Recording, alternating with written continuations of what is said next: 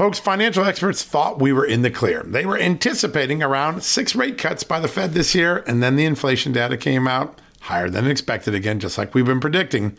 Friends, this isn't going away anytime soon. It can't. The U.S. is $34+ trillion in the hole, and yet we keep printing money, which pushes the prices you pay every day even higher, whether it's at the grocery cart or at the gas store. So you can either bury your head in the sand or you can do something about it. Diversify a portion of your savings into gold with Birch Gold Group. Gold is your hedge against inflation, and Birch Gold makes it easy to own. They will help you convert an existing IRA or 401k into a tax-sheltered IRA in gold, and you don't pay a penny out of pocket. All you got to do to get started, text Just News to 989898 and get your free info kit on gold. Then talk to a precious metal specialist on how to protect your savings from persistent inflation. The way to do it with gold.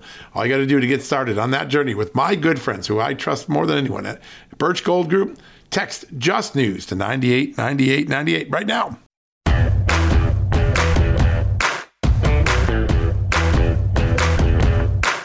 Hello, America, and happy Wednesday. And this is John Solomon Reports, a podcast from Just the News. And if we say John Solomon Reports, we should report. And if we say Just the News, we should give you some news, right? Well, today we're going to do that. At the top of this show, we are breaking a very, very important story, one that has remained a secret for most of the last 22 months since the January 6th tragedy occurred back in 2021. And Democrats have had their say. They've had their hearings. They've made their referrals on Donald Trump. They gave us the false stories of Secret Service wheels being grabbed that weren't grabbed and testimony that has been debunked. We get all that. And at the end of the day, the facts still haven't changed, right? One fact is the truth. There are bad people who went to the Capitol and did bad things, and they should be prosecuted. I don't care if you're conservative, Republican, whether you thought the election was stolen or not. You don't beat cops. You don't invade property. You don't do the things that many people did that day. That said, one of the most enduring and most important issues for all of us as Americans, every time we've had a tragedy like this, 9/11, Oklahoma City, and go through all our history, Pearl Harbor, what can we learn to become a safer, better nation? The January 6th committee, under Democratic control, ignored that issue. Why? You find out today why. Their leadership, their speaker, Nancy Pelosi, was directly involved in the planning, the security plan that was so failed that day. And today, we're able to put that story out. It broke on Just the News a few minutes ago. House Republicans, on their own, were able to gather emails and text messages showing that Pelosi's office was directly involved in the security planning. So much so, they were editing stuff that were going out to lawmakers in the plant. They were meeting all the way back to December with Capitol Police and the House Sergeant at Arms. The people who knew what had happened in those weeks, those fateful weeks and days leading up to January 6th, when they saw Nancy Pelosi come out and say, I have nothing to do with security, when they saw Nancy Pelosi come out and say, my sergeant at arms let us down, Paul Irving should resign, they had a different opinion. And today we see the email and messages of those experts who knew what really went on. And this story that we broke just a few minutes ago under the headline, House GOP locates emails and texts showing Pelosi office was directly involved in the failed January 6th security plan. In there is an extraordinary conversation. These emails and texts are put in a report that Republicans put out. It's a very important document for what it brings to light for all of us. But there is an amazing, amazing exchange. It comes 24 hours after the dust settled from the January 6th riot, shortly after Nancy Pelosi came out and forced the resignation of her sergeant at arms, the chief security officer of the House, Paul Irving. One of the staffers in that office who had witnessed everything that went on wrote this text message to Irving. I just want you to listen to it because it epitomizes the lie we have been told about January 6th that Nancy Pelosi had nothing to do. Now, we know she had lots to do. Why? Her chief of staff and one of her top security aides were meeting regularly. They attended meetings where they excluded Republicans from having a say or even knowing what was going on. All right. So this is pretty serious stuff. Here is the quote that this House Sergeant at Arms staffer wrote to her boss about to be forced out of his job. For the speakers, that's Nancy Pelosi, by the way, for the speaker's knee-jerk reaction to yesterday's unprecedented event and God knows how Congress lives for its knee-jerk reactions to hell with future consequences, to immediately call for your resignation after you have been denied again and again by House appropriations for proper security outfitting the Capitol, and to blame you personally because our department was doing the best they could with what they had and our comparatively small department size and a limited officer resources.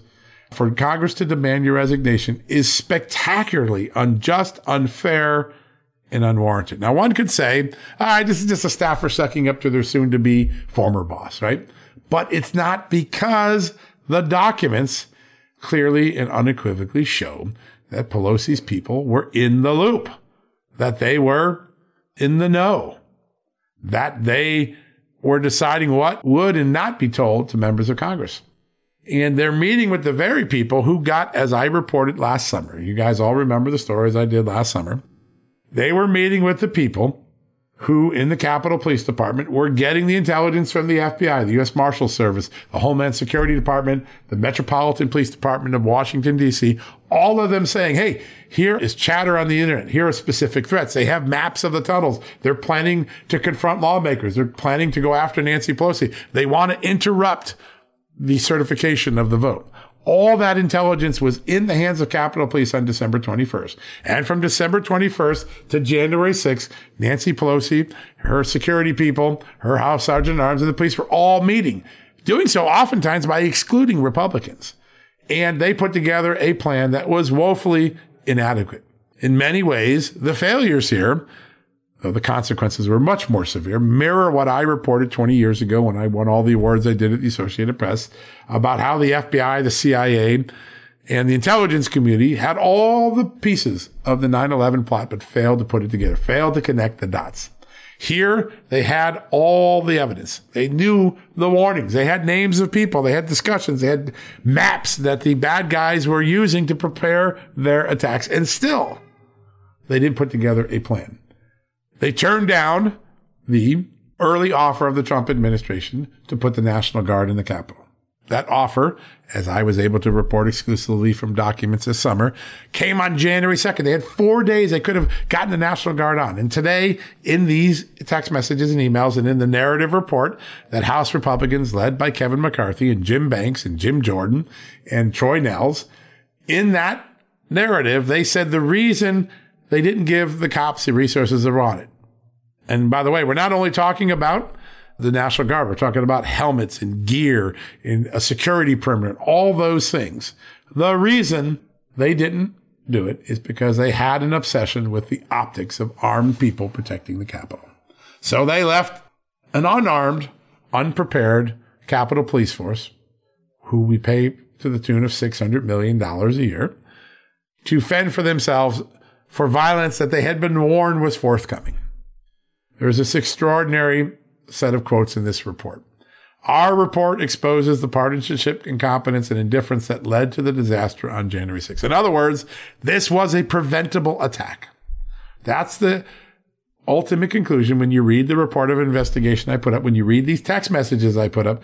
That is the inevitable conclusion that one makes from this report. A preventable attack. More resources, better planning, less worried about optics, more worried about the security threat. Even if the bad guys acted, the police, the National Guard could have put this riot down, and they didn't. And I want to go back to the words of that House security official, the person who worked in the House Sergeant at Arms office. She said, as she wrote to her boss, that the police and the security apparatus had been denied again and again. They were denied again and again the resources needed to protect one of the nation's most important homes of democracy, the United States Capitol.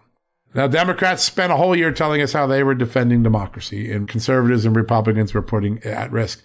Today, you see the failure of Democrats to protect democracy, to protect the U.S. Capitol, and a 19, 20, 21, 22-month effort by Nancy Pelosi to deny that she could have done anything. She actually was doing something. She was in charge. And the January 6 events were the result, as this report concludes, a result of leadership and law enforcement failures. Political leadership, police leadership failed us.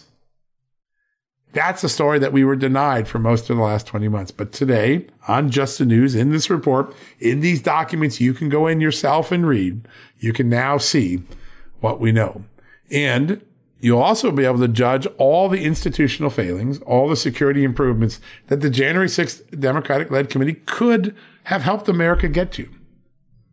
Hey, they can have their beef with Donald Trump. They can have their beef with the protesters. I certainly do. I don't think the people that went in the Capitol had any right to do what they did. Just like I didn't think the liberal protesters after the George Floyd protest had any right to throw Molotov cocktails into police cars and assault police officers. Same behavior, different ideology. Doesn't matter. Under the law, they were both wrong. They both should be punished. But the January 6th Democratic Committee could have all the politics out, but they could have done something to make the Capitol more safe. They could have acknowledged the failures that occurred on Nancy Pelosi's watch, just like the FBI acknowledged its failures after 9/11, just like Oklahoma authorities acknowledged their failures after the Timothy McVeigh bombing. But instead, they ran a ruse, like the ruse of Russia collusion, like the ruse of so many false stories that were shoved down the throats of the American public the last 4 years that I've tried to help unravel. I only do it. I'm not trying to help Democrats or Republicans. I want you, the American people, to have facts to make up your own mind. Well, the Democrats on the January 6th committee kept those facts from the American people because their leader, Nancy Pelosi, had some culpability. And listen, I don't think anyone would have said Nancy Pelosi if she said, I made some mistakes, we can do it better next time. They would have said, thank you. Thanks for coming forward and making it clear. They did it. They ran a cover-up. And they kept the Republicans from being on the committee. And it's only now on the outside, because people like Kevin McCarthy and Rodney Davis and Jim Banks and Troy Nehls and Jim Jordan and Kelly Armstrong, 6 lawmakers who on their own went and got these documents, interviewed police whistleblowers, made the case for the extraordinary security failure, planning failure, mindset failure. And when I talk about mindset failure, what do I mean? When you're making a security plan, political optics shouldn't matter. The security threat and the security solution, what's mattered. Any security expert from the NYPD to the Metropolitan Police to the FBI to the U.S. Secret Service, they'll tell you that. You don't let politics into security planning. You put security into security planning. But the optics thing, which this report goes into great detail to show all the political optics excuses that kept the National Guard, kept the equipment, kept even the officers from being armed, well, those were the decisions, those were the pressures that drove the debate for this extraordinary and failed security plan that led to the January 6th overrunning of the Capitol. Hey, people were still going to act badly. There's no doubt about it. We know that, and we condemn those people. But the ability to have kept the Capitol much safer, to have repelled the attack, to have had the resources necessary to deal with this, well, they were within our reach. They were within the reach of Nancy Pelosi and the House Sergeant at Arms, the Capitol Police Chief, the Capitol Police leaders. Now, there are some issues inside. There's an intelligence chief who clearly didn't pay attention much to the concerns of her own intelligence analysts, and she was fiddling with structure and missing the trees from the forest. But the intel was there. The instinct was there. There's a reason Nancy Pelosi's people were meeting with cops and security. They knew something was afoot, but they didn't put the security plan in that would protect this great institution. And that part of the story has been denied all of us the last 2 years. Now, for the first time, as a result of this report, as a result of these documents I got, as a result of the story I just wrote, we now have more data points to make a more informed decision about what we got right and what we got wrong on January 6th. We already know the people did the wrong things, right? But what about the security apparatus? What about our political leaders? Today, we have some accountability we previously had been denied, and I think that is an important part of what we're trying to do. So, on that note, we're going to take a quick commercial break. We have an amazing show for you today. The one, the only Dennis Prager, the great author, the great radio and TV host, the great conservative thought leader. He's going to join us at the top of the show. We'll ask him about this breaking news. We'll also get on to many other subjects, including an amazing column he wrote yesterday that showed how so many families won't celebrate Christmas together because of political differences. Liberal children won't visit their parents and grandparents because they don't like their political candidates. That's what he wrote. That's a powerful thing to think about. Political division, destroying family. That's not America, at least not the America I'm used to seeing. But that is the America that we are now beginning to see more evidence of every day. And I think that that is a powerful thing. And we're going to talk to Dennis about that. Then the second half of the show, one of the greatest Senate investigators of the last 20 years, somebody that had a role in so many critical exposés exposing the failures of the Russia collusion investigation, including Hillary Clinton's funding of the dossier, the Fast and Furious scandal, the gun scandal, so many. Jason Foster, former chief investigator for Chuck Grassley on the Judiciary Committee in the Senate. He's going to join us. He runs a whistleblower center. We're going to talk to him about the big story we broke on Tuesday. You know what that is, right? That the FBI and Justice Department were spying on the House Intelligence Committee, getting their phone and email records through a grand jury subpoena process. Lot to question Jason Foster about in that interview. We're going to have that in the second half of the show. All right, let's take a quick commercial break. When we come back, Dennis Prager, followed by Jason Foster. What a great show. Go check out that breaking news on justthenews.com. Folks, if you get your wallet stolen or your cell phone or your car, we know what it is. It's old-fashioned theft. It's crime. We know it. Criminals now have a new way to steal our most valuable asset, our homes. Older Americans are most vulnerable to these types of thefts, and that's because they more often own their homes outright. An 88-year-old Florida woman recently discovered that scammers forged her signature, created a fake deed to her home, and then took her property. Those who buy a property from a deed theft scammer often become victims as well. What can you do to protect yourself? It's simple.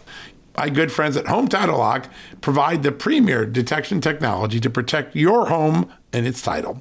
The instant they detect an activity or something suspicious, they mobilize to help shut it down. We won't know a thief took us off our title until it's too late. That's why Title Lock jumps into action right away.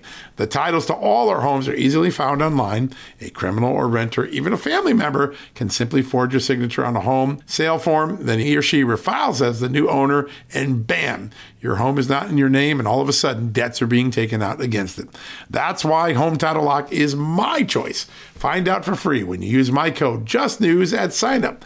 You'll get a free comprehensive scan of your home's title and 30 days of legendary Home Title Lock protection. Free.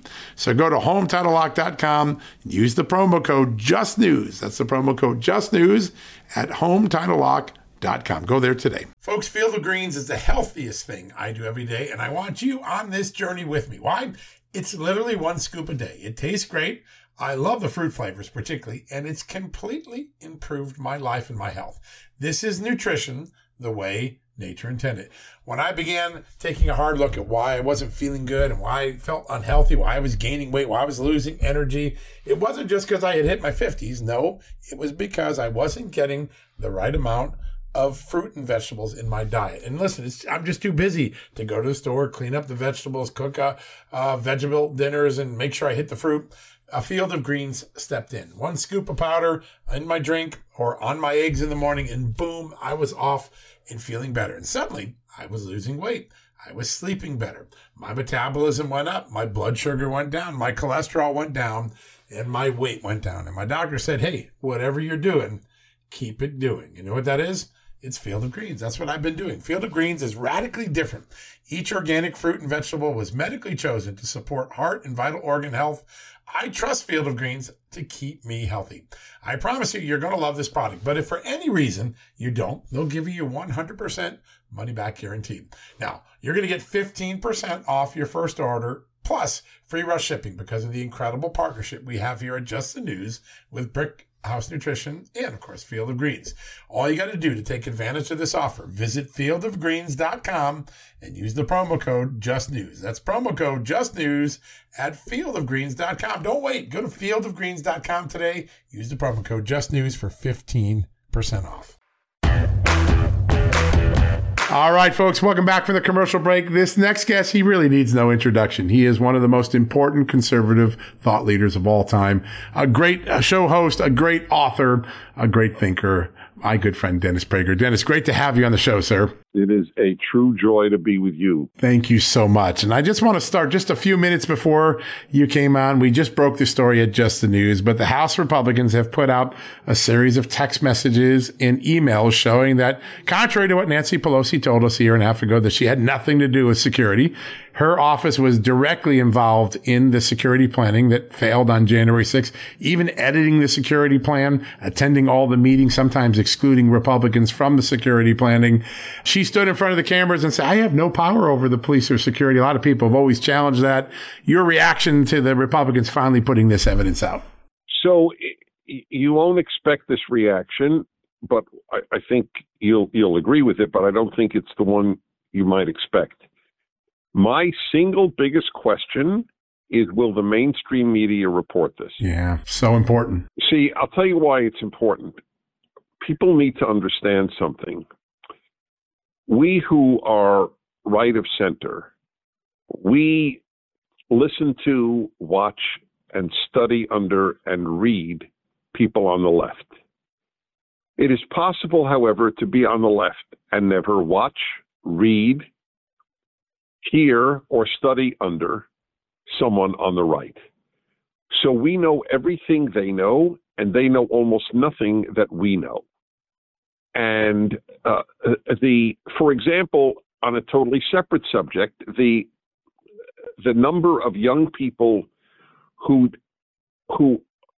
are crying out because they so regret that they quote unquote transitioned to the other sex, they're never reported in the New York Times or Washington Post or LA Times or CNN, et cetera, et cetera. So they don't know. People's liberal, forget leftist. I draw a distinction between liberal and left. They vote the same, but they're not the same. They don't know all about this. I asked a relative who is extremely sophisticated and has a very high rank at an Ivy League institution if he ever heard of Jordan Peterson. Never heard of Jordan Peterson.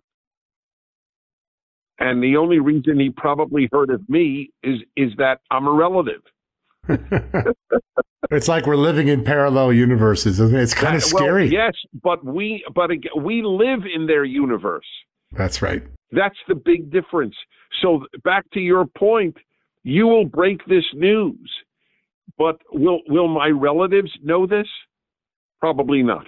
Yeah, you're exactly right. It is the great challenge that we face in getting a more complete 360-degree truth about our country. I've been heartened by one thing on this. It's interesting because I did a lot of the early Hunter Biden laptop, and even before the laptop, a whole year before that, the stuff I did at the Hill that, got involved in impeachment stuff. And I kept thinking, well, no one's paying attention. And then some polls came out, and all of a sudden, like 70% of people thought that what Hunter Biden had done was corrupt. And so I think over time, if we're persistent with and you have this amazing bullhorn, you reach so many people every day.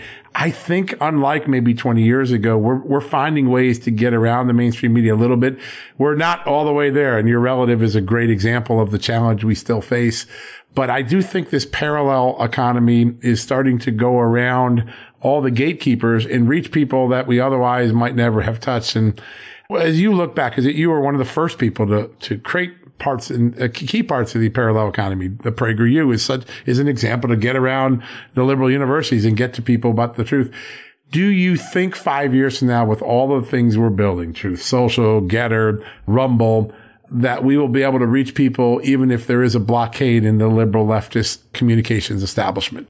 I don't know the answer. I never give people hope when there isn't there is hope. I don't give people optimism. I should be more precise. There's always hope. When I don't know objectively if there really is reason for it. I'll just tell you again of a parallel story from another world. In Norway, a lesbian writer is under arrest and may face 3 years in prison for hate speech. And what did she say? Men cannot be lesbians. And she's a lesbian. So with the latest bill passed by Congress, the latest law on same-sex marriage as the law of the land, how long will it be before religious people are arrested for refusing to perform a same-sex wedding? Even now, I mean, a woman, you can force a baker to bake a cake, not for individuals, that's a separate issue, but for events that she does not subscribe to. And everyone on the left believes that it's okay to do that. we are up against evil, and it is very hard. I've said this all of my life. I've been thinking about good and evil since high school. I've always said the metaphor of evil as dark is incorrect. You can look into the dark. You cannot look into bright light. Evil is such a bright light that you cannot stare at it.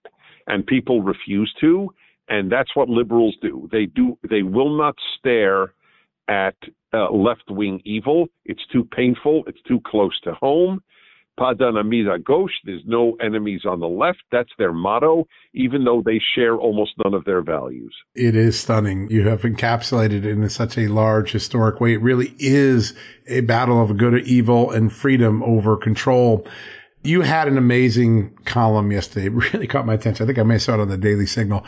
It is so extraordinary because it's capturing a dynamic. But you wrote that there will be large numbers of families where children won't visit their parents or grandparents because of politics. The extraordinary erosion that even in this moment of political division in America, that people would let that affect their family life, their holidays, their obligations to their parents and their grandparents. What moment are we living in? What forces in the young adults of America shaped of an opinion that a political dispute is a good enough reason to ignore your family? So I gave a series of explanations in there. One is, and secular conservatives don't acknowledge this. They're terrific people, but they just don't acknowledge this.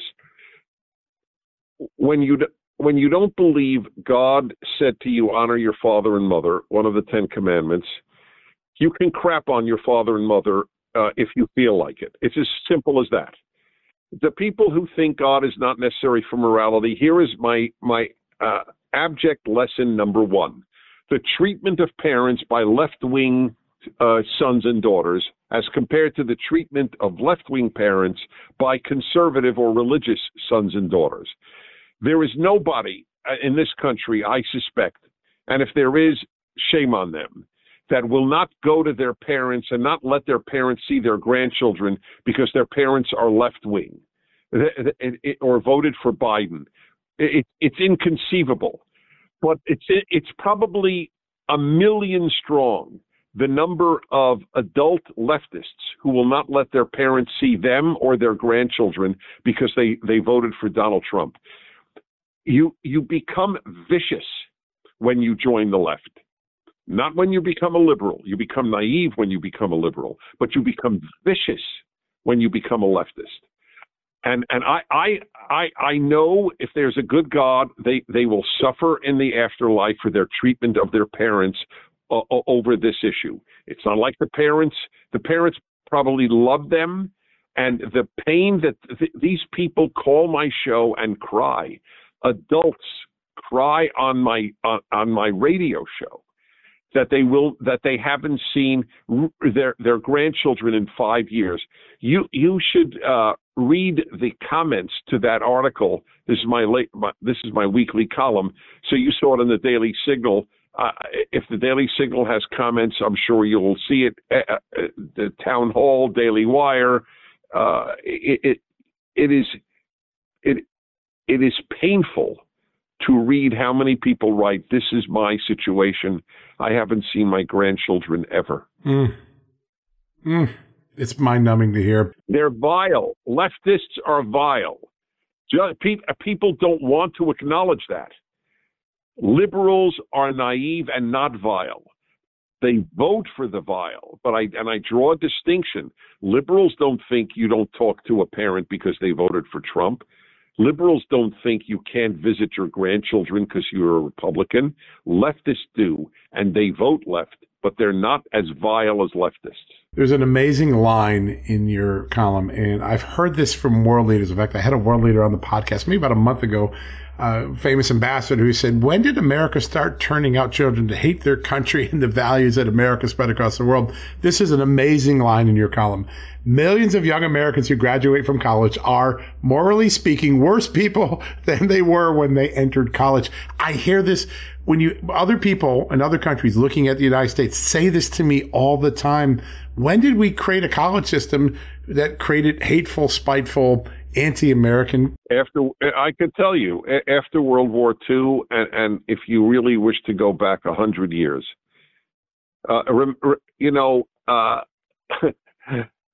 every great university, certainly the Ivy League, they were founded to teach science and theology, the study of God, and they were founded very often by clergy even, and now religion, at least Christianity and Judaism, are considered bad and farcical at a typical university campus. I challenge, because to me the issue is secularism, the ultimate issue, and I just challenge people. I don't care if they're an atheist. I challenge them with this. Number one, who says men give birth? Religious people or secular people? Answer, only secular people. And not all secular people say it, but it's secular people who do. Second, what is the most destructive institution in America and the stupidest? The university. And what is the most secular institution in America? The university. So for the arrogant and foolish who think that we could survive the death of Judeo-Christian values, here are two proofs that we cannot. It is just amazing to think about this. I'm actually numb thinking about the evolution of our country. And I often, because of the things I get to report on every day, you keep saying, where's the common sense? Where is all the things that made this country great for 246 years? And it feels like they're eroding step by step, piece by piece. But there's a moment in the last 3-4 months that even I, with all my jaded views of the world, didn't really expect. I never thought I would see a level of collusion between the Federal Bureau of Investigation, the Justice Department, and social media, where they were literally targeting Americans. I mean, I know they tried to get rid of the Hunter Biden laptop story, but now you see this was like a systematic daily operation where government elitists and the FBI, whose job is to solve crimes, not regulate speech, are telling social media what people can have a voice and what can't. It seems to erode the entire identity of liberty that, America was founded on. How do we stop our government from marching any further? And actually, we want them to retreat from this, but it seems like it's almost ingrained. When you look at what the FBI is communicating, the FBI agents don't see anything wrong with what they're doing. Well, one of the interesting conclusions for me is how utterly malleable the human conscience is. When I debated this all of my life, and I've done 40 years of radio, and people say, oh, you don't need God or the Bible, just that you have to answer to your conscience. The conscience is weaker than a rubber band. The notion that you could rely on the human conscience, every single FBI crook and the leadership of the FBI is completely crooked. Every one of them goes to bed with a clear conscience. Every one of the 51 intelligence heads who said a month before the 2020 election that the Hunter Biden laptop was Russian disinformation slept well that night. They lie with a clear conscience. How can that be? It's amazing, isn't it? Well, it's because the conscience is so bloody weak. In a handful of people, it is really powerful. But the rest of us, we can use a God to whom we are accountable, since our conscience is easily manipulated. I have looked for you for years when I listen to your radio show or when I read your columns. I look for inspiration. I look for where is the good, where as an American, a liberty-loving American, I can apply myself to make a difference. And I have found myself in the last 6 months to a year more distraught that maybe that change can't be accomplished, that we need to accomplish. And I want to ask you, you look at the moment we're in our history. We have a government that's bigger than our founding fathers would have ever considered acceptable. We have a growing moray in this country that liberty doesn't matter, that the collective matters, that it's not equality of opportunity, it's equity of outcomes that is really what the future of capitalism should be, which obviously is clearly anathema to a free market society. Is there a lever or set of levers that we can still pull to change this country, or are we slowly sliding into this European socialist abyss? Oh, we're worse than Europe. Macron, the left-wing prime minister of France, said on a number of occasions, and very recently, that we're not going to get this woke garbage from America. America is, for the first time in its history, there were so many firsts in American history now, exporting pernicious ideas. America was the source of sending out good ideas for all of its history. It is now sending out worse ideas. They don't send these ideas out from France or Germany or Denmark. It's out from America. And it starts at the universities, then it goes to California, then it goes to the world. So, however, having said all these things, every one of which is valid and true, unfortunately, we are also the home of the only organized conservative opposition to evil in the world. So you have the most productive left in America, and you have the most productive right in America. And we are in a civil war. I wrote this 20 years ago. I pray it stays nonviolent. Nevertheless, it is a civil war. We have the North and South had more in common during the Civil War than the right and left have. We have nothing in common. I share nothing with leftists. If they say it is raining, my assumption is it's sunny. Yeah, it's gotten that bad. And the mistruths that were foisted upon this country through the media, through the leftists, through the Democrats, through the bureaucrats in government, there are so many of them now that Americans have decided, I don't really trust what the official Washington tells me. I don't trust what the official media tells me. Now, not all America, but there's larger and growing numbers of America that don't trust the stories that have been told. Well, all right.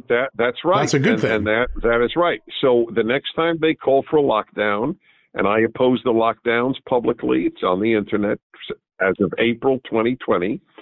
And I said it was the greatest mistake in international history. I was right. It shattered young people's lives. We have the greatest suicide and depression rate in American history among young people. It's thanks to the damn quote unquote experts, almost every one of whom is a fool. There is no relationship between expertise and wisdom. None. Zero. Nada. More Uber drivers have wisdom than epidemiologists. I believe you after riding in a few Ubers. I agree. The Anthony Fauci syndrome has spread throughout our government and actually throughout every elitist structure we have. I mean, to think that people would actually believe you should mask 2-year-olds, that you should vaccinate children when COVID is overwhelmingly an old people killer. And I'm in the old people side, and I'm saying this to you. By the way, I never got a vaccine, and I thank God I didn't. And I had never thought a moment to take Robert F. Kennedy Jr. seriously. I have been turned around in the last 2 years. The medical profession is as corrupt as the FBI. You're right. And he's been on the mark on this for so long. I did some stuff on Fauci back in 2005 at the Associated Press, and he reached out to me then and he just shared, listen, it's not that I want to be anti-vaccine. I want things to work, but I don't trust the process or the people that push this stuff on us. And I think history has validated his concerns in ways that I could never have imagined 20 years ago. Dennis, one last thought. We're heading into this holiday season. There'll be some families that won't be able to celebrate it, as your column so eloquently caught. But we have a moment where Republicans are going to take control in January. They're going to have a little bit of ability to stop things that have been unabated for 2 years. What's the single most important step or steps that the Republican Party in control of the House can do for us next year to try to make a difference in all of our lives? Hearing after hearing on FBI corruption, on big tech doing exactly what this great man Elon Musk has revealed about Twitter, hearing after hearing with medical professionals, the giants who signed the Great Barrington Declaration, ignored by the New York Times and the entire left-wing media, thousands of medical people who said that we are being misled completely on vaccines and on lockdowns. They've got to get the word out, and for every attempt to indict Trump, and I don't want Trump to be the next nominee, so I'm not saying this for political reasons. You don't prosecute the previous president of your country unless you live in Nicaragua. I mean, that Americans are okay with this proves that on the left, passion is so much more powerful than conscience. Or even value. Yeah. The basic values of their beliefs they actually contradict their own beliefs. I mean, liberalism has always stood for free speech. Now free speech means our liberals. speech. These are leftists. Yeah, that's right. Liberals are brain dead. Liberals, it is a tragedy. The tragedy in America is that liberals don't vote their values. If liberals voted their values, Republicans would win every race. You're right. Yeah, that's such a great point. Dennis, it is such an honor to have you on the show. I love reading your columns. I love listening to your show. I want to wish you a very merry and blessed Christmas. Blessings to you. Thank you. Thank you, my friend. God bless you. All right, folks, we're going to take a quick commercial break. When we come back, a great discussion about the FBI and that story we broke earlier this week, right after these messages. Hey folks, it's John Solomon here. Today, I want to shine a light on AMAC, an organization who's dedicated to America's seniors, but is vital for conservatives of all ages. AMAC stands out by not only advocating for senior issues, but also by pushing for conservative values that affect us all. By joining, you're not just supporting our senior citizens, you're part of a movement defending the freedoms that made this country great and to ensure that we secure our nation's future. Plus, membership brings you exclusive benefits like discounts on travel, dining, and entertainment, and of course, special insurance rates, one of the things I like. Regardless of your age, if you're driven to preserve freedom, AMAC welcomes you. This is about uniting youthful vigor with the wisdom of experience in our quest to keep this country great. Sign up now for amac.us/justnews, and for a limited time, you get a free gift membership for someone else who shares your love for our great nation. Don't miss out on this chance to make a difference from AMAC. Join today at amac.us/justnews. That's amac.us/justnews, and extend the invitation to a friend or family member for free. What a great opportunity. Folks, Factor's delicious, ready-to-eat meals make eating better every day easy. Wherever tomorrow takes you, be ready with pre-prepared, chef-crafted, and dietitian-approved meals delivered right to your door. You'll have over 35 different options a week to choose from, including keto, calorie smart, vegan, plus veggie, and so much more. And there's even more to enjoy with over 55 nutritional packed add-ons that help make your weekly meal planning even more delicious and easy. What are you waiting for? Get started today and have a feel-good week of meals ready to go. If you're like me and have a busy schedule, that the last thing you want to worry about is what to eat or having to go to the grocery store. Factor makes it easy, as they are flexible to your schedule. Get as much or as little as you need by choosing 6 to 18 meals per week. Plus, you can pause or reschedule your deliveries anytime. Plus, Factor meals are 100% ready to heat and eat, usually in just 2 minutes. So there's no prepping, cooking, or cleanup needed. Head to factormeals.com/justnews50 and use the promo code JustNews50 to get 50% off. That's the code JustNews50 at factormeals.com. One more time, factormeals.com/justnews50. Use the JustNews50 code and you will get 50% off your first order. All right, folks, welcome back from the commercial break. What a great discussion with Dennis Prager. Just so much big thoughts that come out of a great discussion like that. Really grateful for his time today. We've got an amazing second guest for you today. Over the last 2 decades, he was one of the most impactful Senate congressional investigators I ever had the chance to work with. He now is the head of the brand new and very important Empower Whistleblower Center, who represents several of those FBI agents, including Stephen Friend, who we had on the show not that long ago. Joining me right now, my good friend, one of the great investigative minds in all of Washington, Jason Foster. Jason, great to have you on the show. Thanks for having me, John. It's an honor. I want to turn to some of the stuff you've been doing at Empower, but I really wanted to bring you on because no one has a better view of what was going on in the fall of 2017 when we now learned earlier this week that the Justice Department and FBI were spying on Devin Nunes' staff using grand jury subpoenas to get their personal email and phone records in that November-December timeframe of 2017. At that moment, you're the chief investigator for Senate Judiciary and Chuck Grassley. Bring us through why the FBI spying at that moment on the congressional investigators unraveling Russia collusion is so jaw-dropping. Sure. So just so you guys know, by the way, I have not received a similar notice yet from Google to the one that Cash got. I don't know if mine will come later or if they sought my records or not. But I know I heard you and Cash Patel talking about that on your show earlier, and you guys raised the question about whether Senator Grassley's staff may have also been the target of these, and of course we don't know yet.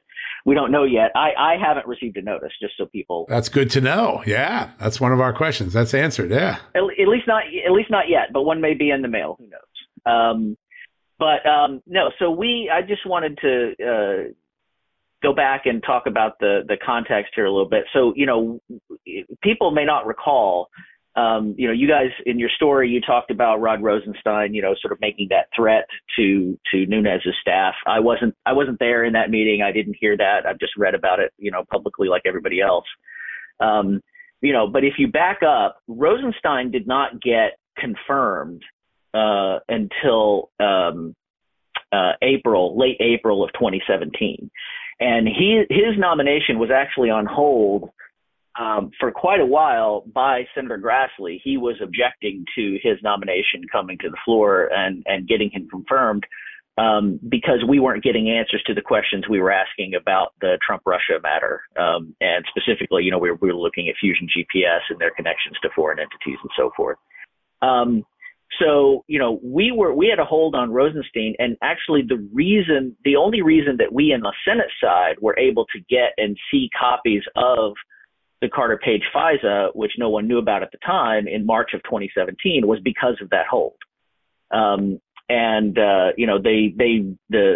Justice Department decided that, if they wanted Rosenstein to get confirmed, that they were going to have to share these FISA applications with us. And so, we learned, at a time when they were classified, they've of course been since declassified, but we learned in March of 2017 about those FISAs, and we began looking at them and studying them and going over to the SCIF over the several ensuing months.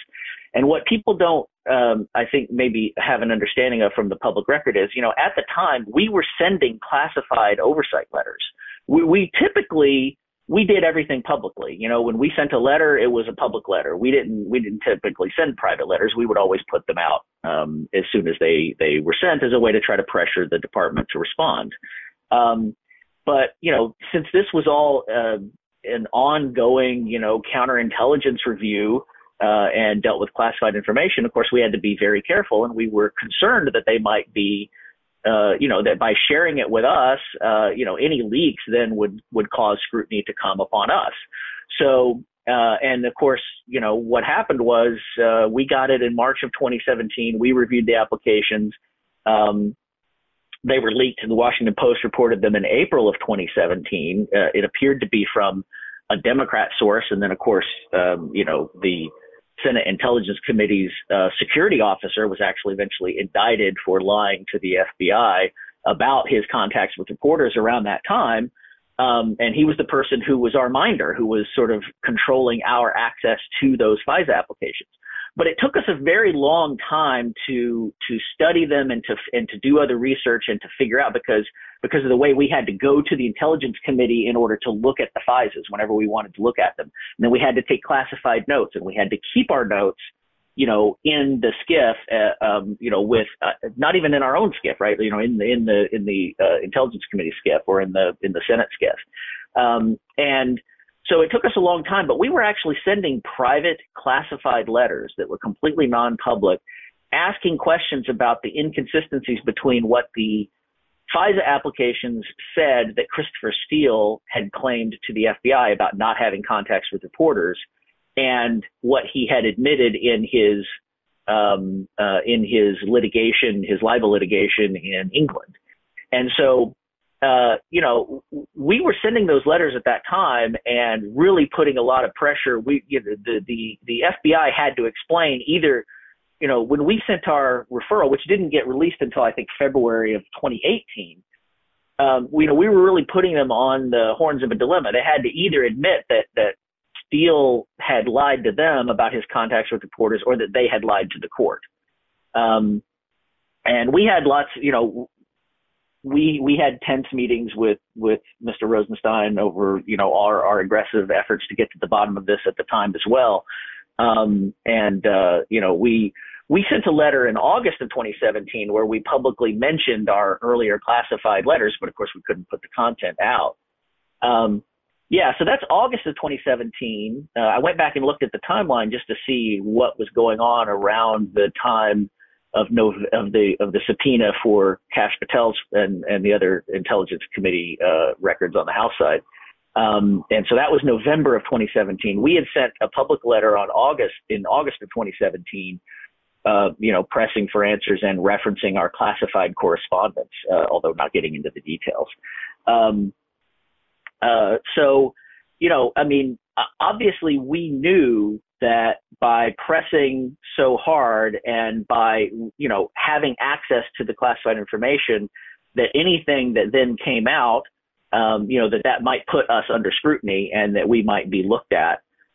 So we were being, of course, extremely careful to follow the rules, and we never did put out our referral of Christopher Steele, which was all based on classified information, until after, on the House side, Devin Nunes and his committee were able to force the declassification of all the facts and circumstances that were in our classified letters that we'd been sending the entire previous year. So that's the context. And for that reason, I'm curious, obviously, as to whether or not the Justice Department also was seeking my personal records and for what reason. And of course, there are all kinds of questions about why were they seeking Kash Patel's personal records and in connection with what? So it's a grand jury subpoena. What is the predicate? What were they investigating? It's been suggested to me that, they might try to claim that they were investigating some leaks related to the FISA application. The only one we know of is the one to the Washington Post, and it was from, appears to be from, the indictment related to Mr. Wolf and his contacts with reporters. So, it's not a surprise, but it is shocking. I mean, we suspected it might be happening. I'm kind of, it's pretty amazing though that 5 years later this comes out because of a Google policy. That they notify the people whose records were sought. And unless the new Congress really needs to do some aggressive oversight of this, and it's going to be tricky because you have grand jury secrecy rules involved. But unfortunately, the real question here is: was the grand jury? I mean, it goes to the core of the grand jury proceedings, right? Was that a legitimate proceeding that was actually investigating a crime, and they had, they had good cause to do that, or were they just using the power and the secrecy of the grand jury to suck up a whole bunch of information, looking for something that they could use against people who were causing them, to have to answer uncomfortable questions publicly about how they handled the Trump-Russia matter and the Carter Page FISAs in particular. We don't know enough yet to know what at all it was related to. But getting the new Congress to do oversight of essentially, was a grand jury abused, right? Was the grand jury process abused? It has all the same difficulties that we faced in trying to do oversight of whether the FISA process was abused. And so, I don't. Somebody on the, in-house leadership is going to have to really stand behind the committees, and they're going to have to be aggressive and not only issue subpoenas, but have a plan for enforcing subpoenas, using the power of the constitutional powers of the legislative branch as aggressively as possible, because there's going to be major resistance, and it may take a combination of holds in the Senate and, actions using the power of the purse and other methods to make sure that they get compliance. But they really have to look at the core of the grand jury process itself, which is a very sensitive thing to do, just like the FISA process was. I want to ask you about something that sounds very granular procedural, but a lot of the FBI folks that have talked to me since I broke the story on Tuesday have raised it. They tell me that the normal procedure is for the FBI, when they want to get phone records, to get a search warrant, which means they need to have judicial review. By going through the grand jury to get a third party's phone records, as opposed to telling the person themselves they were getting the phone records through a grand jury subpoena, they were able to bypass a judicial review of a judge and just get it through the relationship of a prosecutor with a grand jury, which a lot of people say you can indict a ham sandwich with a grand jury. Anything stand out to you, the fact that they didn't use a search warrant, which would have had a judge look at this? Well, yeah, that's why grand jury proceedings, are such an amazingly powerful tool to get information, because the standard for a grand jury subpoena is not probable cause, right? Most people think, well, what hurdle do you have to get over to issue a grand jury subpoena? It's not probable cause. It's a lower standard than that. It's just, it's relevance to their inquiry, right? So, and when you're seeking third party records, my question is, I think something that needs to be explored here by the Congress and its oversight as a policy issue is, well, how do you get to why are people just finding out 5 years later, and how are you ever able to litigate any potential issues? I mean, there are potential constitutional issues here, right? There's separation of powers. So key questions are: did the House leadership know? What were they informed by the executive branch? If they did they have an opportunity to make any speech or debate claims that may have existed, or any separation of powers claims that may have existed? So if you do it all in secret and you never know that your records are being turned over real time, then you don't have an opportunity to litigate the really serious constitutional questions that are there. Right. And so is it just happenstance that Google happens to have a policy here? And what about all the other social media companies or email companies or internet service providers who may have received similar subpoenas? How much information, and then what restrictions are there once the FBI and the Justice Department gets all that information? What restrictions, if any, are there on them being able to, put that into some database and use it for other purposes, right? I mean, are there controls so that, Kash Patel's personal emails are only reviewed by certain people, or does it get distributed to, I don't know, the whole, Mueller task force or whatever? Knowing that at the moment that these grand jury subpoenas are issued and these records are obtained, Congress is exercising its constitutional oversight duty. So it's actually exercising a power the founding fathers explicitly gave it. And these guys are, in fact, potentially intruding on that. If you don't get a chance to contest that, it never gets litigated. The executive branch can do whatever it wants during that time frame, right? When you think about the attitude that we now know was exhibited by the FBI and the Justice Department in 2017, they didn't think it was a big deal that the FISA court had been misled. They didn't think it was a big deal that Hillary Clinton had paid for the dossier and that this was essentially a Democratic-funded federal investigation that turns out to be based on completely unsubstantiated, if not debunked information. There's an attitude, there's a swagger, there is a seeming disregard for things like separation of powers, the importance of exculpatory evidence in the Brady rule. What do you think is the potential worst case scenario of what the Justice Department and FBI were doing here? Well, the worst case scenario is exactly what I said Congress needs to examine, which is the worst case scenario is they were abusing the grand jury process as prolifically as they were abusing the FISA process, right? That they were using that tool not for a legitimate criminal investigation, but rather to gather intel to use in an information operation against the people who were attempting to hold them accountable.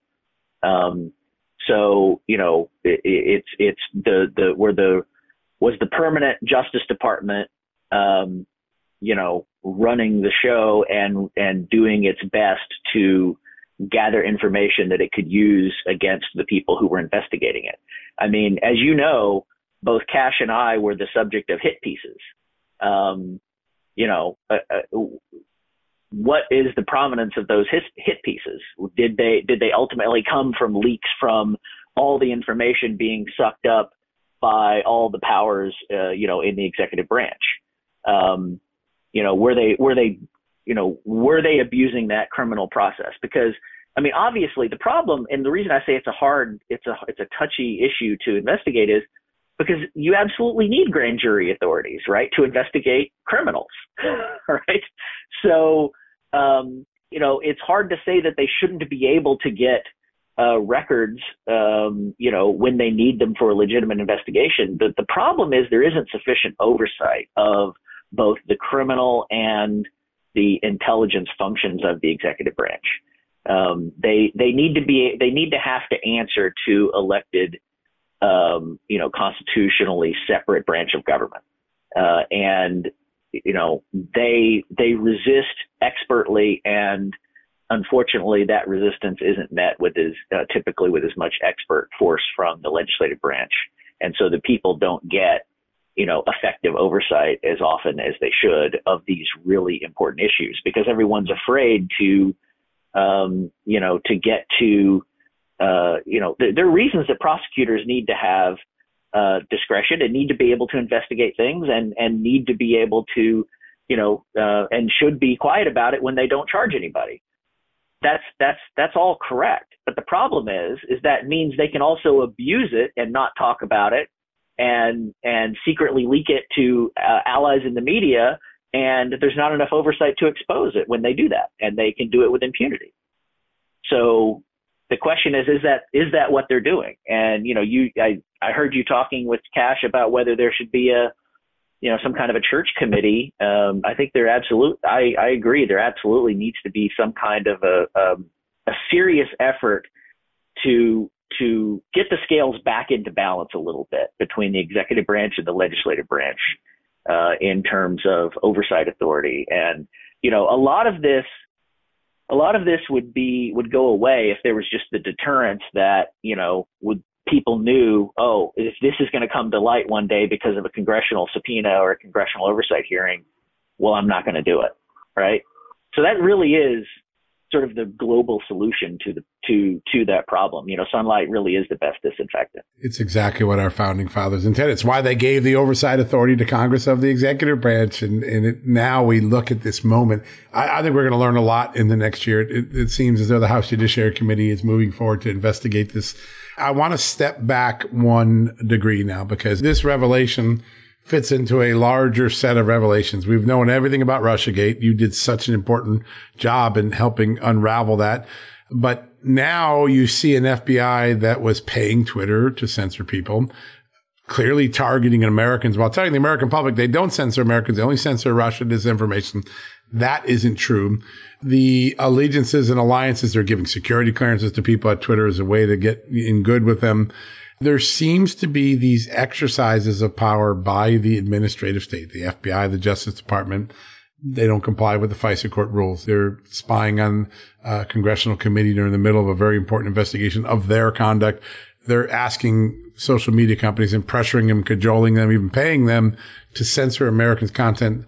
There seems to be a larger movement in these law enforcement agencies to further erode the civil liberty protections that we all assume we have. We assume free speech is pretty absolute. We assume if we're a congressional investigator, we're not going to be spied on just because the executive branch is curious who you're talking to.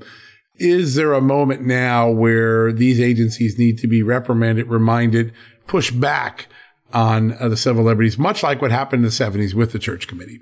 Yeah, well, and I think what we're seeing with the revelations in the Twitter files is that a lot of this was the reason for the abuses was because it all occurs in this opaque realm of sort of voluntary cooperation from the social media companies and the internet companies. They the FBI asks them for cooperation, and they have these public-private partnerships and these entities that do supposedly are doing some kind of academic research on and sharing information back and forth, and it all gets very murky. And then you have, of course, the wink and the nod relationships, right, where you have people you have so many people at Twitter who used to work at the FBI, both in senior and lower and mid-level positions.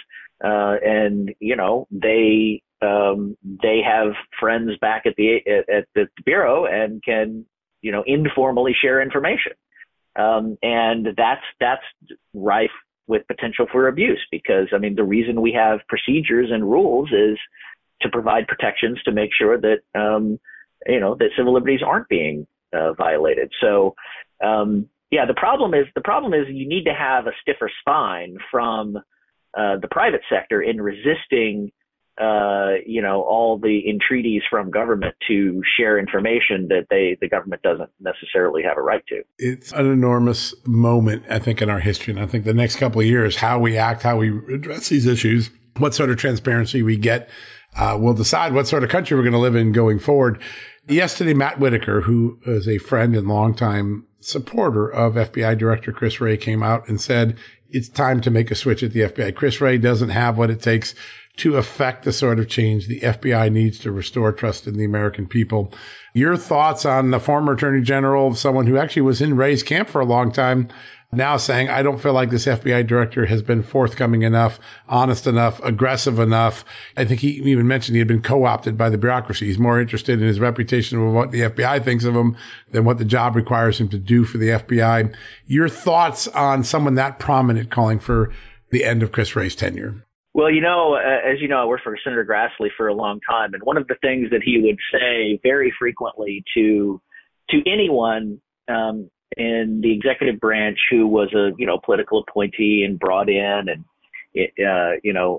Grassley would be asking them for information and they'd be giving all kinds of excuses as to why they couldn't give it.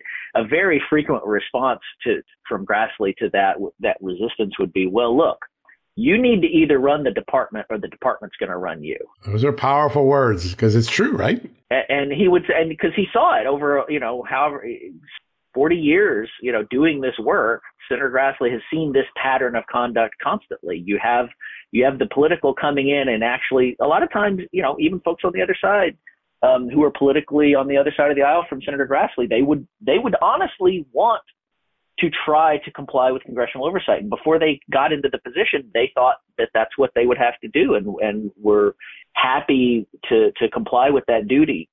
But they got resistance from the permanent bureaucrats who've been there forever. And then they would just start mouthing that resistance. And, they don't want to start a war with all the thousands of people who work with them. But that's their job in a sense. I mean, they are the cabinet secretaries and leadership. I mean, people who are presidentially appointed and Senate confirmed are in a completely different category from all the permanent career bureaucrats. There's the reason that they're presidentially appointed and Senate confirmed is to convey upon them the duties of being representatives of the, elected representatives of the people. They're there to be the eyes and ears for the elected constitutional authority by which the bureaucrats operate. They don't have any independent authority of their own. And so they should have to answer tough questions from a new FBI director, right? And so, yeah, I've been disappointed with how a lot of things that happened that weren't on Wray's watch, that he didn't have any reason to defend. He hasn't been aggressive enough in, at least in any public way, in exposing and trying to make change. It's not clear to the average observer that he's interested in making change or admits that there is a major problem. Whether the criticisms of the Bureau are true or not, the fact that you have a major percentage of the country who now believes that the Bureau is on one political team as opposed to the other and is going to have their thumb on the scale in any politically charged investigation, for the Democrats, that's a problem. And it's not a sufficient answer for Wray to say, well, anyone who says that is just, they shouldn't question the loyalty and patriotism of the hardworking FBI men and women. That's not a sufficient answer. It's not one our founding fathers would have accepted. And it's not going to convince the people who you need to convince, right? Which is the public. The public has this perception because they're not stupid. They've seen too much. They can see what has happened to Hunter Biden or what hasn't happened to Hunter Biden. And they can see, and they can see what happened in the Trump-Russia matter, and they know full well that if Donald Trump's son had done a tenth of what Joe Biden's son has clearly done, that not only would it be, headline news on every news station everywhere, but there would be official action.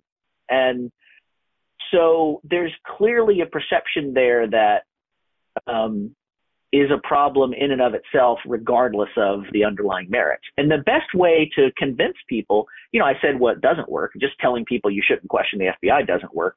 What does work is transparency. Use the oversight mechanisms that exist, right? Engage with the IG, engage with the Hill, engage with Congress, engage with critical media, and show, answer hard questions and show if there's no political bias, then you should be able to muster facts that demonstrate that there's no political bias. Yeah. And instead they use deflections. They don't actually address the concerns. Jason, we only got a couple seconds left. I want to ask, how do people follow all the great work that you're doing at the Empower Whistleblower Center? EmpowerOversight.org is our website. And we put out, if you go to the media page there, you can see what we've been doing. And there's there's a donate button if people want to help out. And every little bit helps, and we appreciate it. It's an amazing organization representing Agent Steve, friends, so many other people. Jason, great insights, really important conversation. I want to wish you an early Merry Christmas. We'll be sure to have you on after the new year. All right. Merry Christmas to you, John.